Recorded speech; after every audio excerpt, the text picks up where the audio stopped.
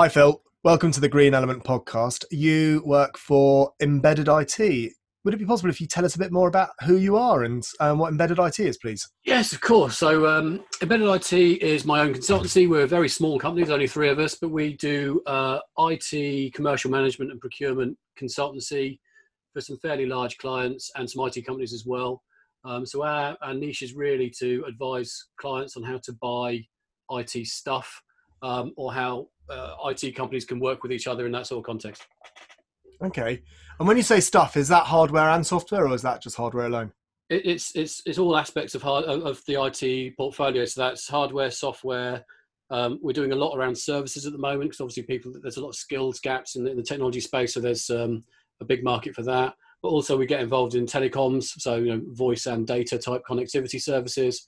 So we can do the full stack of IT from connectivity right up to applications and software. And you're obviously on this show because of sustainability and environmental management, and bringing what you've just said into context around services, hardware, software, and connectivity, etc. How does sustainability fit into either any of them, all of them? I mean, for example, software. Like, does it come into it? Do people think about where things are held, or? I think people think about where things are held, but not necessarily from a sustainability perspective. And this is one of the reasons why I'm really keen to get my head around how all this works in a bit more detail. So, if you position me as a procurement person, people who buy IT stuff are under a lot of pressure from generic procurement processes to assume or consider sustainability practices as part of their CSR goals. But I think in the world of IT and the IT supply chain, it's not as transparent as it could be. And I think as people get more into using IT, both hardware and software, we could do some really good things and have a profound impact on the environment. Or we could do some really bad things and have a profound impact on the environment in the other direction. So I think it's really just trying to understand how we can help the technology industry leverage the technology skills they've got and the capabilities they've got to add good to the environmental impact of day-to-day businesses. I know one of the questions we're asked quite a lot at the moment when we carbon footprint organisations, they actually do tend to be the larger organisations, but it's where our data is stored. And so, for example, one of the big ones that also has a shop haven't been able to answer any of the environmental questions that we put to them. And I think for me, it's not necessarily that they're not answering, it's actually more that people are asking. That's actually quite interesting, and it's becoming more and more normal to ask as well. And I think originally, so those sort of questions about the cloud and where data is stored originally were driven by the GDPR angle, so data privacy and data sovereignty. But I think you're right that sustainability and the environmental agenda is rapidly increasing in pace, and as a result, some of the impacts of moving things to the cloud are now having to go right through the supply chain to understand what where a data center is located, but not just that. How's it cooled? How's it powered? Is it using environmental means to do so? And there's some really interesting approaches being taken to those sorts of services, which I can elaborate on if you like. But fundamentally, it's a really interesting area to be in. Yeah, I bet. And you've actually given us a few helpful hints on questions around the environmental impact of your industry. And I think one of the things that I'd quite like to just explore at the moment is the rare materials. There was a report that came out last year that everyone has been talking about. Do you think that's made an impact on people's decisions? I think the rare materials piece is interesting in the context of the fact it's a very physical manifestation of the environment, and clearly that's one aspect of the consideration for buying technology. But I think that the whole industry has quite a broad range of impacts. And I say we touched on things like the cloud and the use of power. The fact that very few items are recycled at the moment from a hardware perspective makes it difficult. There's a lot of plastics used in IT, so that has an impact.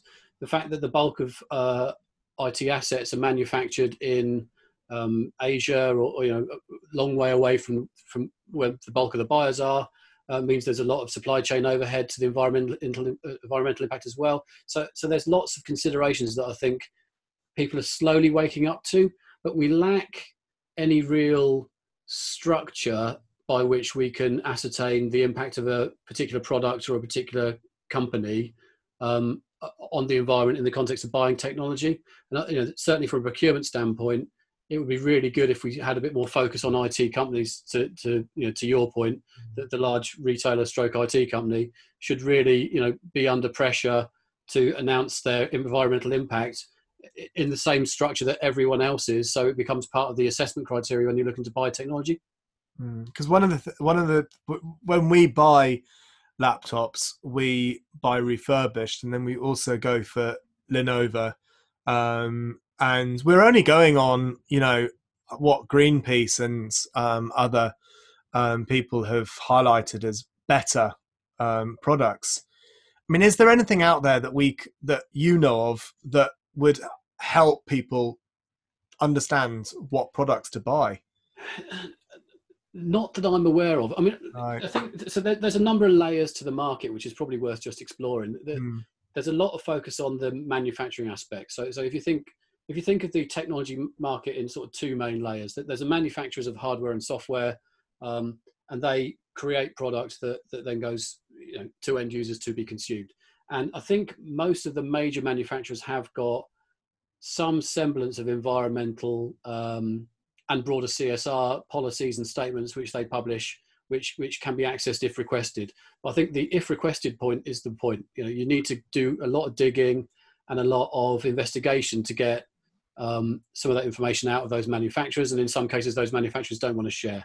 So the hardware manufacturer side of things could be done better in my view.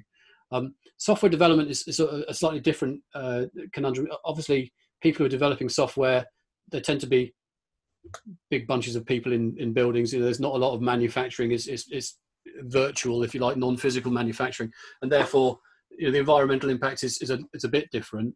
And if anything, software I think will allow us to use clever techniques to reduce environmental impact on some of the requirements for IT going forward. That's definitely a thing that is worth pursuing, and things like automation, which we can talk about potentially later. But that, if imagine that's the vendors, the Microsofts and HPs and IBMs and Lenovo's of this world, they have their whole business is about making stuff that people want to consume. And then there's a layer in the middle, which most people know as the channel in the technology world, and that is the thousands of resellers and people who add services and add value to those products to make them work on behalf of the buyer. And those companies tend to be the default route for most people to buy their technology.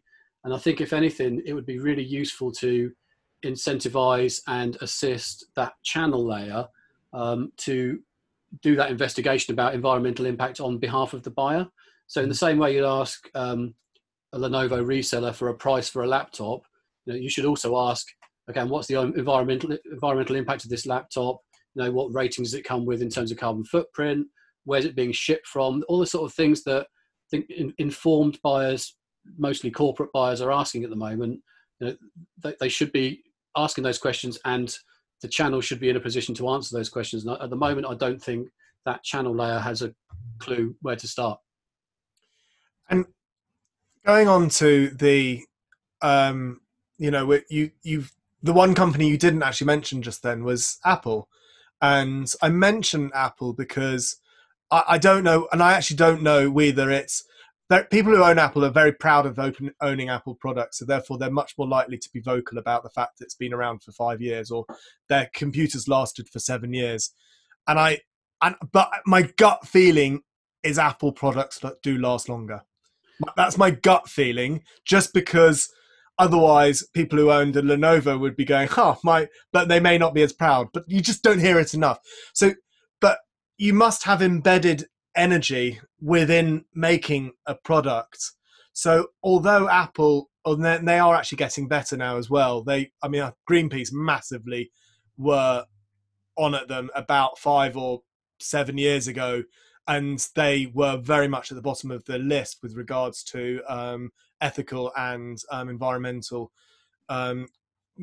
building their machines. But now they have definitely got a lot better. But that should almost be taken into consideration as well, the fact that their computers do last a very long time. But like, for example, a car is a third, a third, a third. A third in manufacture, a third in use, and a third in disposal.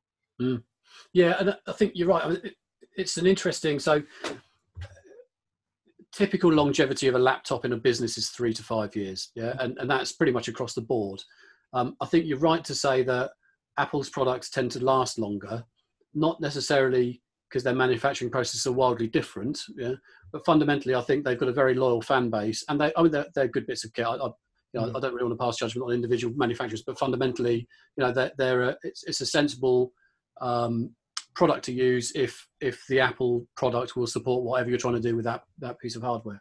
I think the interesting thing is you could then flip that on its head and say, if you look at the iPhone and they bring out a new iPhone every year, and everyone wants the latest one, and so they chuck their old iPhone in the bin after a 2-year contract. That's clearly not an environmentally good thing to do. And it's not necessarily the manufacturers that've got a lot of control over this.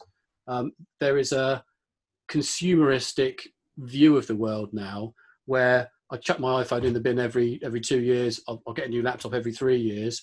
And I don't think anyone's really asking the question. Certainly if you look at the corporate world, do you really need a new phone? Do you really need a new laptop? You're right, it's a whole different dynamic. The longevity of a piece of kit, especially in current times where people are potentially a little bit more cash constrained and a bit more environmentally aware, I think it needs to go up the agenda a bit. Can you really cope with, that laptop for another 2 years, because actually it's still doing the same stuff and fundamentally you're only opening spreadsheets and reading your email? Why do you need a Carlos Fandango super quick, high-end graphics card when all you're doing is mucking about in Word? It's those sort of things. I think the consumeristic behaviors are driving a lot of the downside. I think the other thing is clearly all of the manufacturers are very much focused on revenue growth and their own expansion as a business. It's not in their interest to allow people to use laptops for more than a period of time because their revenues will drop off a cliff.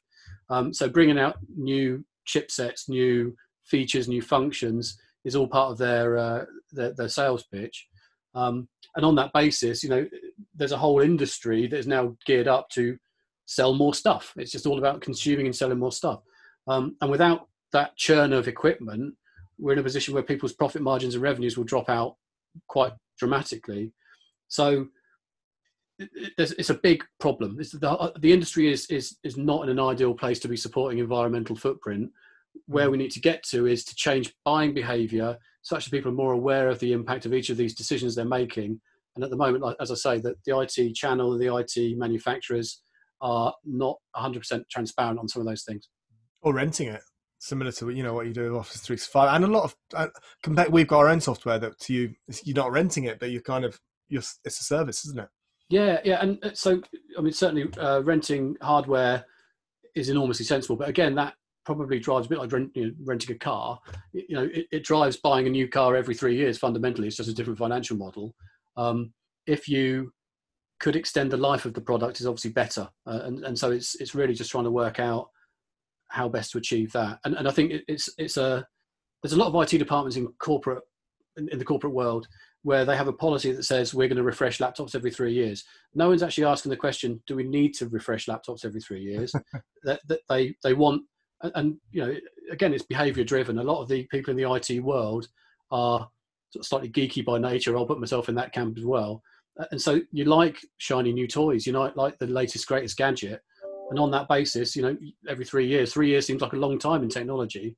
So it's how do we change some of those behaviors to make sure people consider the impact of those policies and those attitudes to try and drive better environmental footprint from the technology world? It's that consumer behavior. It's quite interesting what you just said about, if you own an Apple Mac, it will last you 10 years. If you own an iPhone, and the chances are they own both, you're right, they get rid of them every 2 years or 1 year, but it's the same person with that same value. And I own an iPad. I've had it now it's got to be 10 years. It's as good when I got it as when, and so therefore their iPhones, and I know Laura, my other half, has got an iPhone that's lasted God knows how many years. And so their products still last. So that's funny, isn't it? The consumerism and the difference in, but it's that behavior change as well. It's so multi-leveled and multifaceted, this whole conversation. And for the non-Apple consumers, laptop users or Android phone, there's a whole different dynamic there. If you're a Windows laptop user, you will be familiar with the every 5 minutes you get an update from Microsoft, which slowly clogs up your machine, which means that after 3 years you need to change your laptop because you need deep thought or whatever the biggest, greatest computer is to cope with all of the updates it's going to have to process that week. I mean, I think you're right. It's an industry problem. It's not a hardware manufacturer's problem because they're using software that causes a problem. It's a consumeristic problem. There's a problem with the channel. So it's trying to work out how we structure that so everyone's a bit more aware and a bit more savvy to ask the right questions when they're buying stuff or if they're churning their IT assets. You've touched upon where manufacturing takes place, Asia, and the travel aspect of equipment, and that's going to play its parts. How likely would it be that we start to make equipment more locally? I mean, there are niche manufacturers I know of in the UK, and there must be, if they're in the UK, I would imagine they're all around the world in their different countries. And I guess it's a bit like a niche shop that is on the high street that you need to go and visit. I wonder how likely we could get that to start to work more again.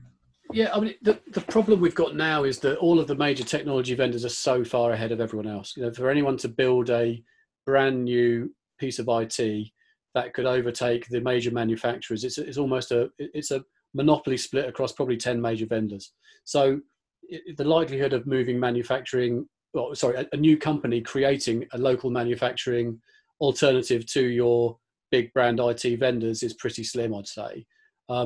Clearly, the manufacturing in Asia and other countries is driven by a number of factors, labour being one of them, lower cost labour, but also access to natural resources and rare metals, which probably aren't abundant in the UK or certain countries. So a range of factors. I think, if anything, being a bit more sensible about shipping methods and shipping efficiencies would be quite an interesting dynamic. We're in a position where obviously quite a lot of IT assets get shipped by ship, by sea, and that's not quite as bad as shipping by plane, but it's still got an overhead. There must be other ways of doing it. And again, it's all a supply chain question. What could we do to make that aspect of the environmental impact of technology more effective and lower impact on the environment? And I think certainly, if we're looking at this holistically, buyers need to understand that. The problem is, if you think about the layers I just described in terms of the technology supply chain, an end user will buy from a company in Brighton who's going to sell them a laptop. That company in Brighton has bought from a distributor who will probably be based in Basingstoke, and they are getting stuff shipped from China. There's so many layers to the supply chain that no one feels any accountability or responsibility to announce the impact of their specific area. And so it takes quite a persistent or perseverant buyer to actually channel or drill all the way through those 4 or 5 layers of supply chain impacts to understand the full environmental impact of the purchase they're making. Because their contract fundamentally is with the guy in Brighton, and he probably doesn't know where it came from. Yeah, that makes sense. So what can we do?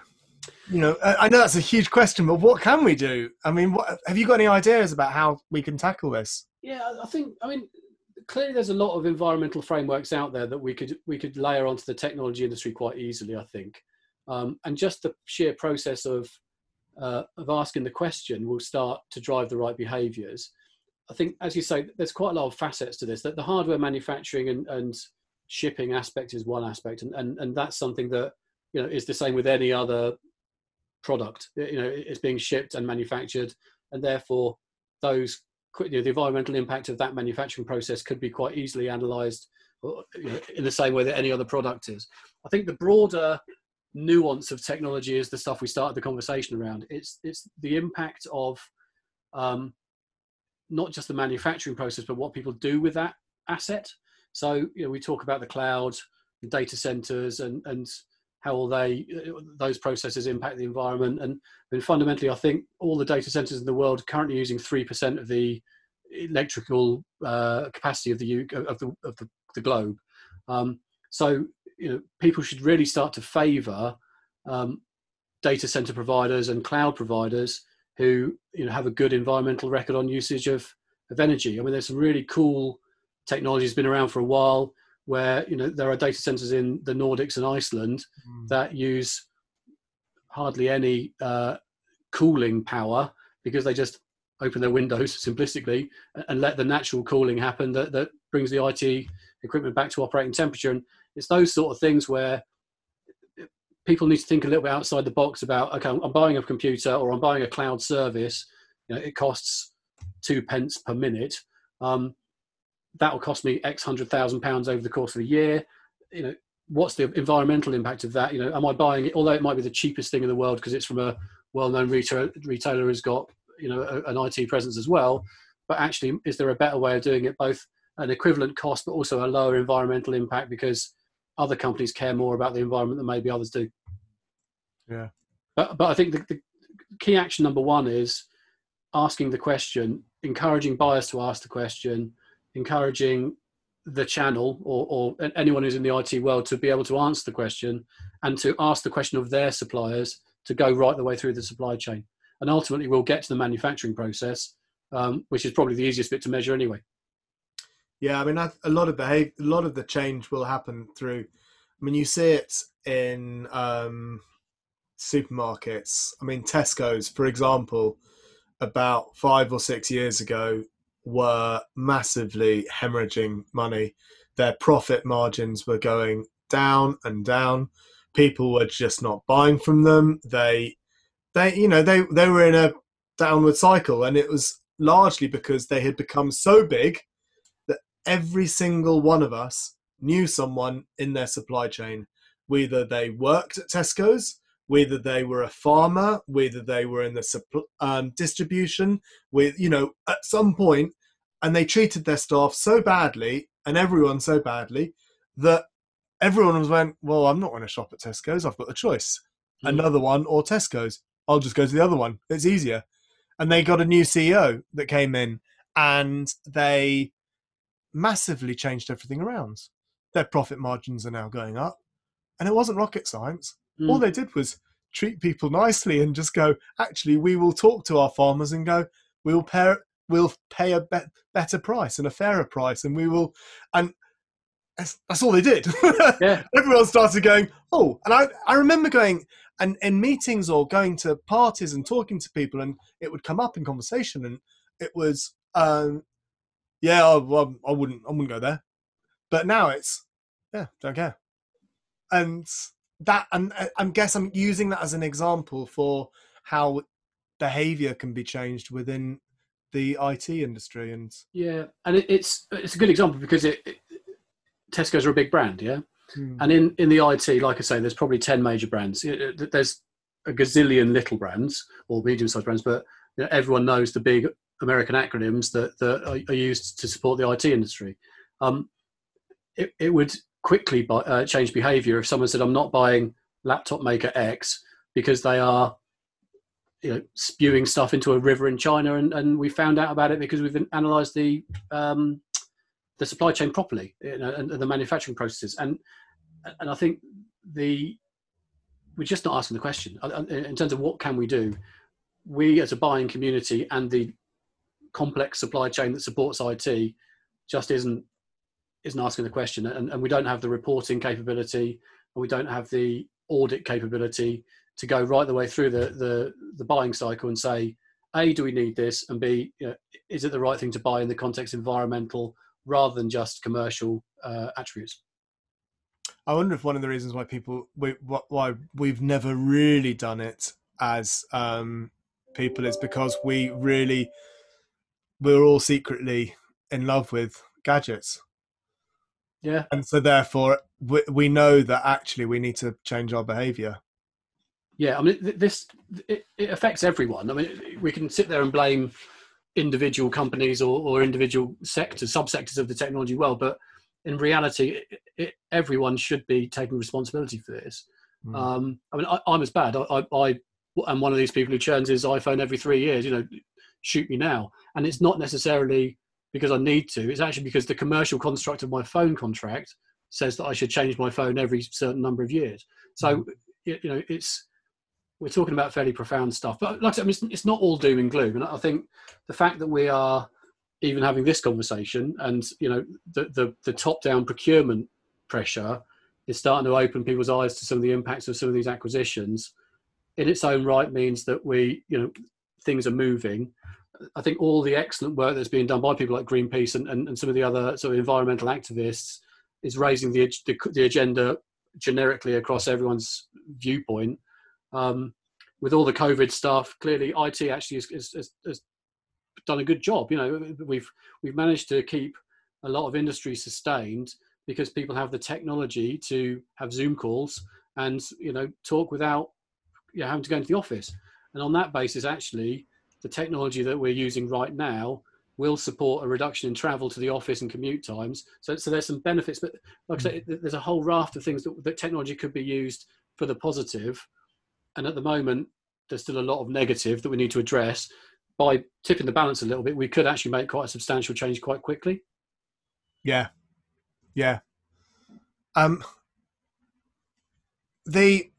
I'd like to just look at the certification, and if you are a buyer and we want consumers to buy, is there any certification or anything out there that kind of says this is a more environmental product? Or No, I've been in the technology procurement world for a number of years. I'm not aware of anything. I'm happy to be proven wrong, but I don't believe there is an easy to acquire and commonly used metric or standard or certificate that you can pick up and say, right, these guys are environmentally friendly. Clearly, there's a lot of ISO supported, green standards, environmental standards, which some of the bigger guys will do. The issue that we've got in the channel, if you like, is a very fragmented world. So you've got in the UK, there's about 150,000 companies who claim to be IT companies, according to the ONS. So the bulk of those are very, very small. And then, if you're turning over 30 million quid, you're in the top 100. So that gives you an idea of the fragmentation. So in that context, very few of those companies either have the time or the cash to invest in securing ISO standard environmental accreditations for the business they perform. And so on that basis, I think there is a market for a certificate or an audited process, which is a quick start job to get to the ISO and basically, to just get people to ask the questions around what they could be doing to offer more environmentally friendly technology solutions to their client base. Okay. I mean, the problem we've got, as per this conversation, it's enormously complex because within that channel layer, you've got potentially manufacturers, you've got people who offer consultancy and advice, you've got cloud providers, you've got people who offer refurb technologies, and they've all got slightly different environmental attributes. And I think the clever thing is trying to tie up someone who's got deep environmental understanding with someone who understands the technology supply chain to get to a position where that package of questions can be answered in a consistent way and scored, so people start competing. You gamify that process, and different providers can get up a league table of how environmentally friendly they are. I mean, a classic example absolutely gets my goat. I'm going to go on a bit of a rant here, Will. Sorry about this, mate. But in the IT industry, obviously, I mentioned the top 10 vendors that everyone's aware of. Generally speaking, up until probably this year, they hold annual partner conferences. So all the 150,000 companies that I talk about, the IT companies, will jump on a plane and fly to Las Vegas and sit and listen to a load of corporate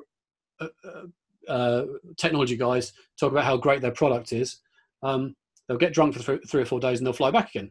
And so, rather than that being a virtual event, which actually this year has had to be largely, historically, it's been the jolly to look forward to in the summer. But if you think of the environmental impact of those 150,000 companies in the UK and the rest of them all around the world being summoned to Mecca, Las Vegas, big hotels, to listen to someone talk about how great their latest iPhone is, then that just strikes me as utterly bizarre.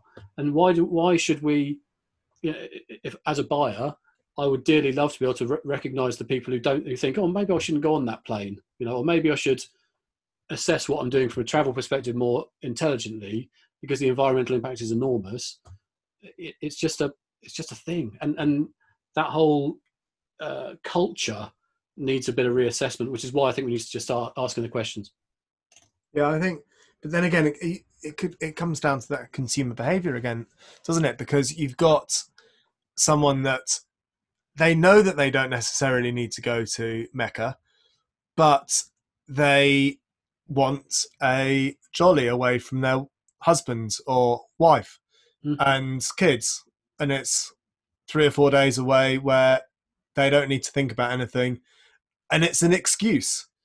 It's an easier excuse than to go, I'm going to go off kite surfing with a bunch of mates because, well, do you really need to go? It's work. Yeah, exactly. Yeah.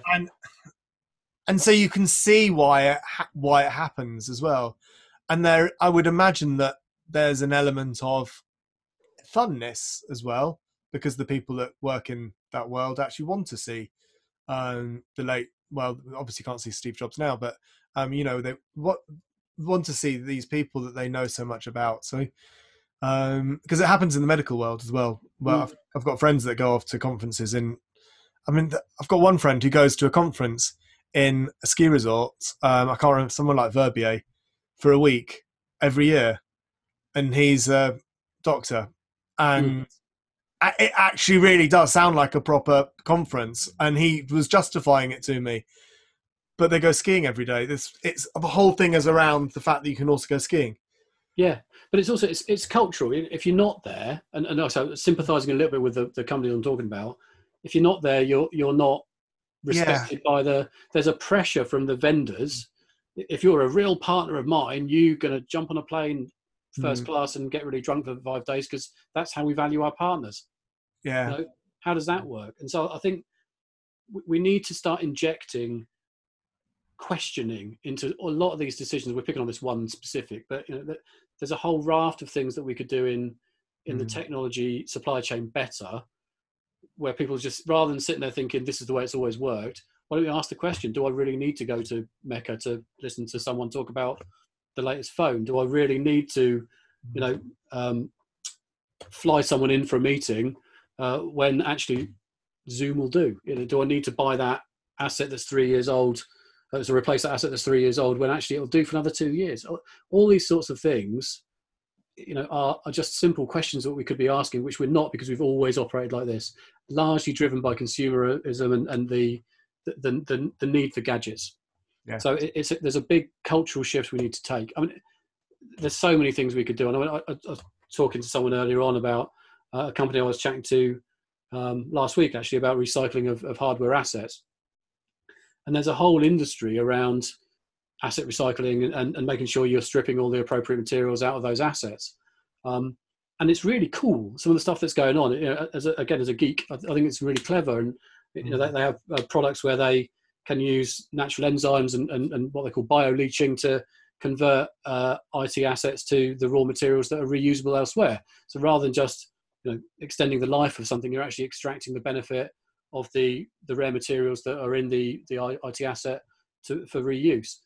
Those sort of things, I think, are very rarely done. I'd love to know, I have no idea, but I'd love to know what portion of IT hardware ends up in landfill because people don't know what to do with it. Okay, rant over. Sorry about that, Will. That's all right. Anyone that's listening that wants to ask us or tell us if they know any answers, that'd be brilliant. Come and talk to us. podcast@greenelement.co.uk. I think we are in a really interesting space at the moment because Extinction Rebellion, Greta Thunberg, and people on the whole are becoming more aware of sustainability as a whole and what it is they're buying. We've just either coming out of or right in the middle of a time in period of our lives that we're stuck geographically in quite local areas. Therefore, that's going to make an impact on people's behavior and thought processes. It's already seen knock-on effects with landlords and businesses working. Therefore, it's and knowing from talking to peers in our industry, we're sustainability consultancies aren't doing too badly, because even though we're business to business, people are still talking to us and going, we need to do more. So therefore, that's a positive change in itself, which means stuff's going on around. And I think this is a really pertinent podcast for that particular reason. I think the other thing to consider is that, we've talked very much about the downside of technology. Some of the software and automation bits will have some really interesting changes to society overall, which could bring some really good environmental benefits. I mean, obviously, video conferencing is one very small aspect of it. But there's a number of artificial intelligence and automation type solutions where you can switch things off when you're not using them. As stupid as that sounds, actually the process of switching something off manually is a bit of a pain. So, there's a load of software products out there that can automate processes to switch things off and on again. I mean, it's so stupid, but that could have a massive environmental impact. And if you think of things like, most corporate IT companies, large end IT companies that have got their own data centers, will leave their computers on all night. Even though they're not being used, they leave them on all night. And one of the big benefits of using the cloud is that you can automate some of those processes to reduce your power consumption associated with when you're not using the assets. And so, technology has got a role to play in fixing the problem as well as being the problem. And it's just all about trying to find out how to find that balance. Yeah, no, absolutely. And so where can we find out more about you? So my website is www.embedded-it.co.uk, or by all means, have a look at me on LinkedIn. I can't remember my URL because it's a bit long, but I'm one of about 1 billion Phil Clarks on LinkedIn. But if you everything will be on the page anyway, the podcast page. So absolutely, that's yeah. But I think, in terms of this specific topic, like I say, I'm a broad brush technology procurement guy. So there's a lot of things that we consider, but in terms of this specific technology, Embedded are looking to launch over the next couple of weeks the questionnaire that I've been talking about. What are the questions that we should ask IT companies that will drive these sorts of conversations? So look out for that, and obviously we're working with you on that anyway. So ensuring that we can get that message and that discipline out to the companies I'm talking about would be quite an interesting step forward. Be interested to see if people's feedback as to whether they think that would be useful or not. Yeah, and I think if you're listening to this and you have any burning questions that you would like to be included within that, it'd be really interesting to hear those, because I think it is a crowdsourced type of piece of work, because as we have now just discussed for the last 40 odd minutes, it's multifaceted and the ramifications are huge, but also incredibly hard to decipher. Yeah, it's a complicated world, but I think it's all about getting the right structure in place and asking the right questions. Yeah, perfect. Thanks so much for today. Thank you very much for being on. Good to see you. Take care, mate. Welcome to this week's Green Element podcast. I'm really hoping that you're going to enjoy this conversation. It's actually a bit different to what we usually talk about, where it's all about an actual business. This is about an industry and how we can change that industry. We talked to Phil Clark from Embedded IT, and he's a fascinating individual that really is trying to embody his character, but his wanting to understand more and wanting to green up his industry. And we explore how we can look at the IT world and how we can make it more sustainable. I hope you enjoy it.